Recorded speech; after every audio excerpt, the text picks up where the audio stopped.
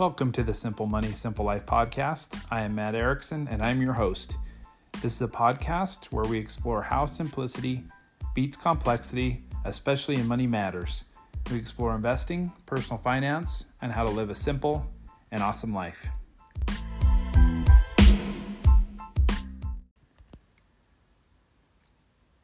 Welcome to episode 10, titled How Much is Enough?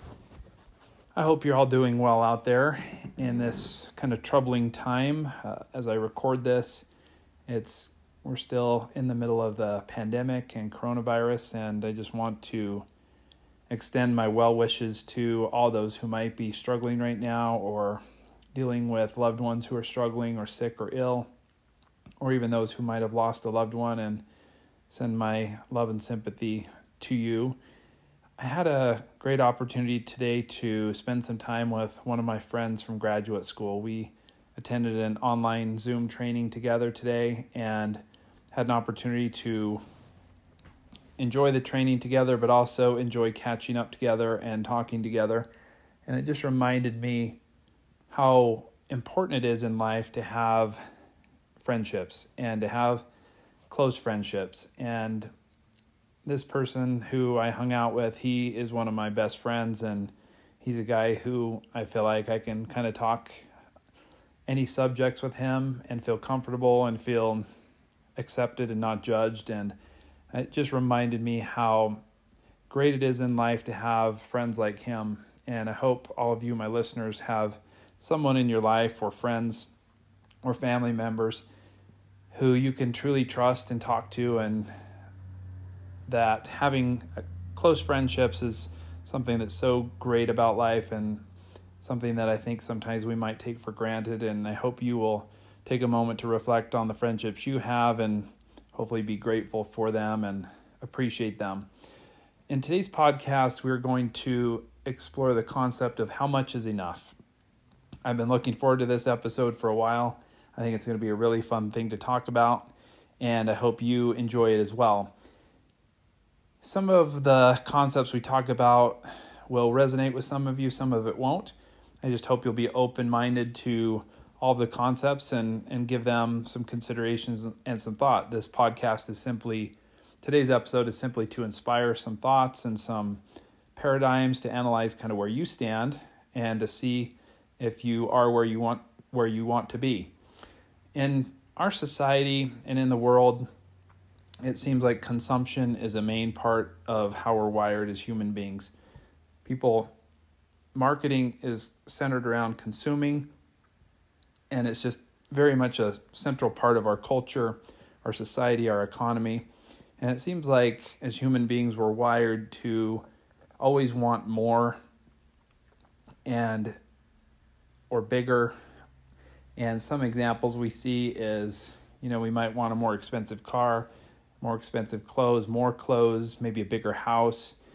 Maybe we want to try more hobbies and do more things, go on more exotic vacations. It seems like as humans, we're often taught to maybe want more and have a drive for more. Today, we're going to kind of pause, think about this, and kind of define what enough is.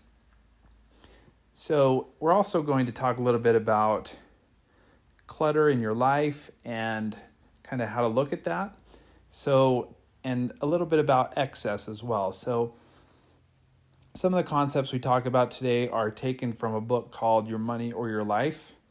And I will link to it in the show notes, but it's a great book that I would recommend for anyone. The authors are some of the kind of pioneers of the financial independence movement, which I've talked about earlier. Vicki Robin she wrote it with Joe Dominguez, and Vicki is still alive. Joe has passed away. But some of the concepts I talk about in here, I learned in that book, and they've kind of been life-changing for me. So clutter is anything that is excess for you. It's whatever you have that doesn't serve you or that might take up space in your world. And so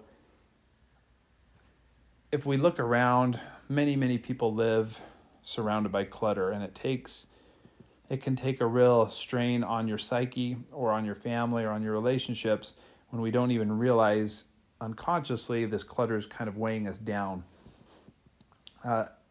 If we consider downscaling or frugality and thrift, they may sound like deprivation, but there really is in my opinion, it's the contrary. So enough is the wide and stable plateau, as Vicki Robin puts it, is a place of alertness, creativity, and freedom. From this place, we can kind of get out from all of our clutter that's stored and that we have to clean and move and get to a much more healthy place. So I want you to imagine a graph. I think most of the audience has probably taken some math classes in their day where they had to do those lame graphs with an x-axis and a y-axis. I do remember that from my math classes. My older brother Chris was a great math tutor for me. It was always a subject I really struggled in, but he was there to help me get through it in high school, which I really appreciated still to this day. So on the x-axis, I want you to think about money spent. On the y-axis, I want you to think about the word fulfillment. So money spent on the x-axis, fulfillment on the y-axis. On this graph, I want you to think about an arch. And at about halfway up of the arch, you see a point on the graph that is survival. A third of the way up more from that is our comforts.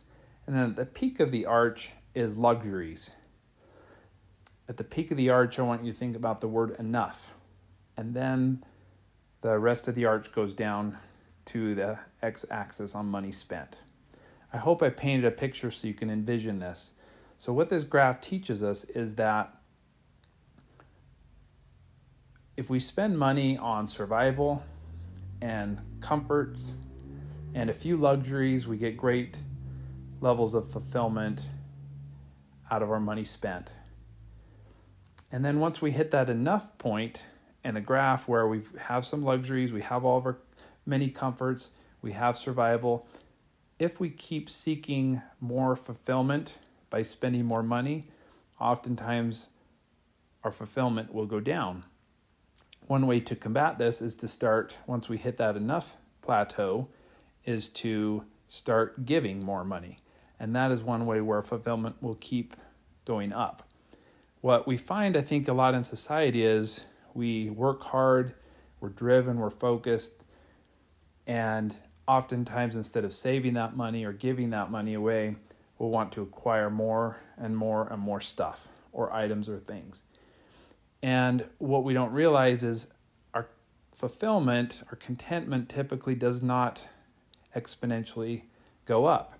I've talked before about the hedonic treadmill, which simply states that our baseline level of happiness will typically return after we purchase something after a certain amount of time. They've seen this with lottery winners and with paraplegics on opposite ends. They often will return to their baseline level of happiness. And so to believe that by spending more and acquiring more we'll gain more happiness is typically not the case for most people. It just doesn't work out that way. So it's important that we each find our enough and be mindful and stop and think about, will this third or fourth car really bring me more fulfillment? Will this new set of skis, will this new that really help me feel more fulfilled and happier? And now there's sometimes where a new purchase will really make us happy. That's one thing my friend and I were talking about. He loves to mountain bike like I do. He's a much better rider than I am and is more into it than I am. But he has a really nice, expensive bike, and he really gets a lot of fulfillment out of that bike because he uses it a lot. Now, would he get more fulfillment if he bought 2 more bikes like that? I would argue no, he wouldn't. I don't think his fulfillment would go up at all. So the fulfillment curve strongly suggests that most clutter enters our lives through the more is better door. It comes from the disease of materialism, of looking for inner fulfillment in our possessions. And so I want us to think about that for a minute. That a lot of the clutter in our life comes through that door that more is better. And my hypothesis is more is not better. More actually can be worse when in excess.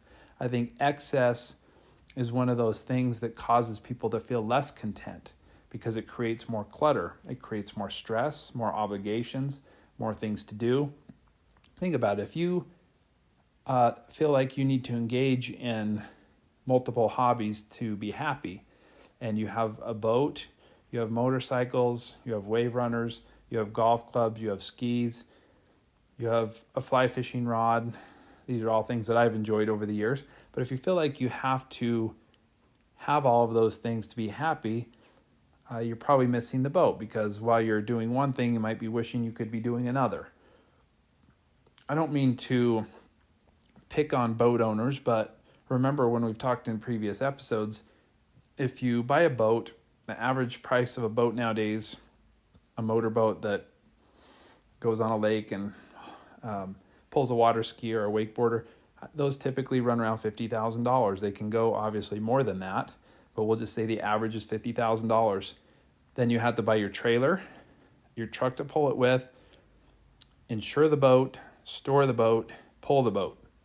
And I'm probably missing a few factors. So obviously it's thousands of dollars to own a boat every year. You can rent a boat for $600 a day in some locations. And it would take many, many days of renting a boat to ever pay for the boat. So you could rent a boat multiple days a summer for many summers in a row and still come out ahead without having to store it, pull it, insure it, worry about it. Now, if boating is really your thing and it's really what brings you fulfillment and happiness and brings your family together, knock yourself out and own a boat. But it's just one example of how sometimes I think we fall into the trap of seeing someone who has one, not really being mindful and taking into consideration all the factors and just assuming that will boost our happiness. A lot of boat owners are happy, but a lot of them that I've met are not, because of all the stress that comes from it and all the maintenance that needs to be done, all the repairs that need to be done. So waste lies not in the number of possessions, but in the failure to enjoy them. So your success at being frugal is measured not by your penny pinching, but by your degree of enjoyment of the material world. To be frugal means to have a high joy to stuff ratio. If you get 1 unit of joy for each material blessing, that is frugal. But if you need 10 possessions to even begin registering on the joy meter, you're missing the point of being alive. So, for example, once we have acquired the dream house, the status car, or the perfect mate, we rarely stop to enjoy them thoroughly. Instead, we are often running after the next coveted acquisition. So think about this joy to stuff ratio. Often, like my friend and his mountain bike, or me and my mountain bike, I get a lot of joy out of riding my mountain bike. It's just a lot of fun. And if I have all these possessions lined up and I think I'm going to get joy out of each one of them, most likely I'm not. So the amount of stuff does not equate, or the amount of possessions does not equate to the amount of happiness or joy. And it's rather than having the mindset of I need to acquire more, a paradigm shift we could experience and have is, how can I get more satisfaction out of what I already own? Instead of saving and I got to get that next thing, how about we stop and pause and say, how can I get more enjoyment or satisfaction out of this possession I already own? Another lesson that we can derive from the dictionary definition of frugal is the recognition that we don't need to possess a thing to enjoy it. We merely need to use it. If we are enjoying an item, whether or not we own it, we're being frugal. So there's opportunities to rent. There's opportunities to borrow or to use something that was given to us. For example, sometimes in our society, success is measured by if you own a second home, for example. Think about owning a second home. You're probably going to feel pressure to spend your spare weekends and spare time at that second home. You're going to need to insure that second home, take care of it, pay for the utilities, pay for the maintenance, pay for the mortgage, and all the other things that go along with owning another home, not even considering the extra stress that might be weighing on your mind by owning that other home. All that money that's being poured into that home could be used by maybe renting a property for a time with your family. So the idea that you have to own something to enjoy it is just not true. Sometimes it's more effective to rent something than to own it. And sometimes you can get that much joy out of it. So as you kind of reflecting back on the enough curve, I just want to emphasize one more time that the enough curve starts dropping down into the arch once we hit our enough stage where we have some luxuries in life, but where we keep pushing for more. The arrow can keep going up if instead of doing that, we start giving some of our excess money away and helping others. There are many, many studies linked to giving to others, helping people to feel happy and boosting their levels of happiness. So once we've hit that time where we have all of our needs met, most of our wants met, and some of our luxuries met, I think it's great to stop and consider really, how can I start helping other people and lifting them up? So I think that's one concept I really want to leave with you to think about and consider. So one last concept I want to talk a little bit about. We talked in an episode earlier about the financial independence, retire early movement. Now, one of the really cool things about that concept is knowing that maybe you don't have to work until age 67 or 70. Maybe you might be able to exit the workforce a little earlier and do some other things. If you are mindful of your budget, you start saving, have a high savings rate, and invest your money. So take a minute to think about what would happen if you knew that you would have to work for money for a limited, foreseeable length of time. Say 5 years, 10 years, even 15 years instead of long 20, 30, 40 years. Wouldn't you feel like putting in a lot more yourself into the job knowing that it's for a limited time? Wouldn't it make the boredom more bearable or the challenges more interesting? And if you were close to retirement, how does it feel to consider shaving off a few years in the workplace and adding them to your retirement years? So it's just a concept to think about as far as like financial independence. We've talked about this. Some people keep wanting to do one more year. I got to work these more years because I need more money, more investments. And they haven't stopped to consider this enough curve that we've talked about, this enough arch. Maybe there's a lot of people out there who have enough, but are not choosing to retire or do another career or do something different because they're afraid or have fear that that money will run out. And they never quite know when to stop and when enough is enough. So the main point of this podcast today is to find what enough means to you and consider how it affects your life. Consider thinking about how you can gain more joy and happiness out of what you currently have instead of always aspiring for more. I don't want to send the message that being driven and focused and goal-oriented are bad things. They're all great things. But if the goal of all those things is to just simply acquire more possessions, I think it can leave us feeling fairly empty. I think there are a lot of people who fall into this trap and don't find happiness at the other end of the rainbow.